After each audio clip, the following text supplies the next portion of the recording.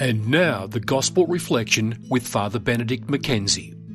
Notice that amongst the options outlined in this parable, our Lord doesn't say, imagine a sower who kept all his seeds in his pocket.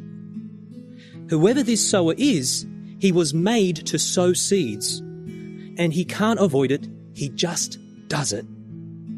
Some people think they can avoid conflict and tension in life by not taking sides or by not committing themselves to serious choices, especially when it comes to God, or actually living out the gospel, or proclaiming it to others. But there's no option for not committing ourselves or avoiding taking sides, because by choosing not to choose, we're already choosing, and we bear the responsibility and consequences of that non-commitment. We're always sowing seeds, whether with our witness or with our influence. We can't help it.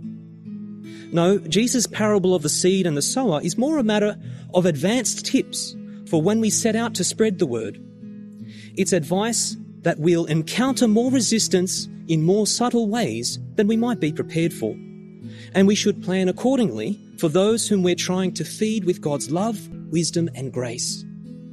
In the extended version of this gospel, Jesus goes on to make explicit to his apostles what these dangers are. Firstly, hearing God's word without understanding. That leads to quick forgetting of his message. We need, dear friends, to find someone who can explain it properly to ourselves or to the confused loved ones we are trying to strengthen.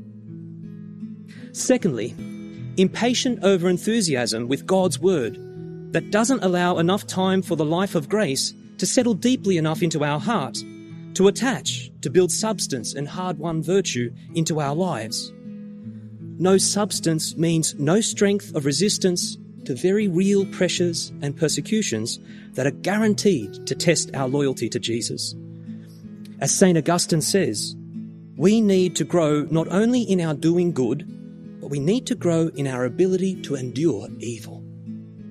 And so will all our spiritual children to whom we hand on the gospel.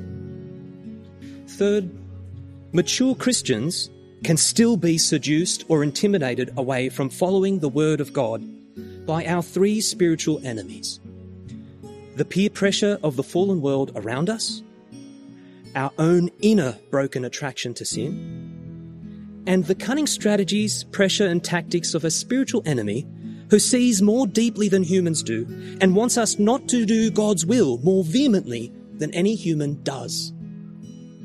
No, rich soil needs to be cultivated. It needs to be cut deep, to have nutrients patiently mixed in deep as well, even after the seeds have been sown in there. Understanding God speak to us additionally requires grace and prayer. And getting to heaven as a disciple also requires follow-through, living a moral life, loving one's neighbour, and sharing God's message unto 30, 60, even 100-fold of the grace that we ourselves have received.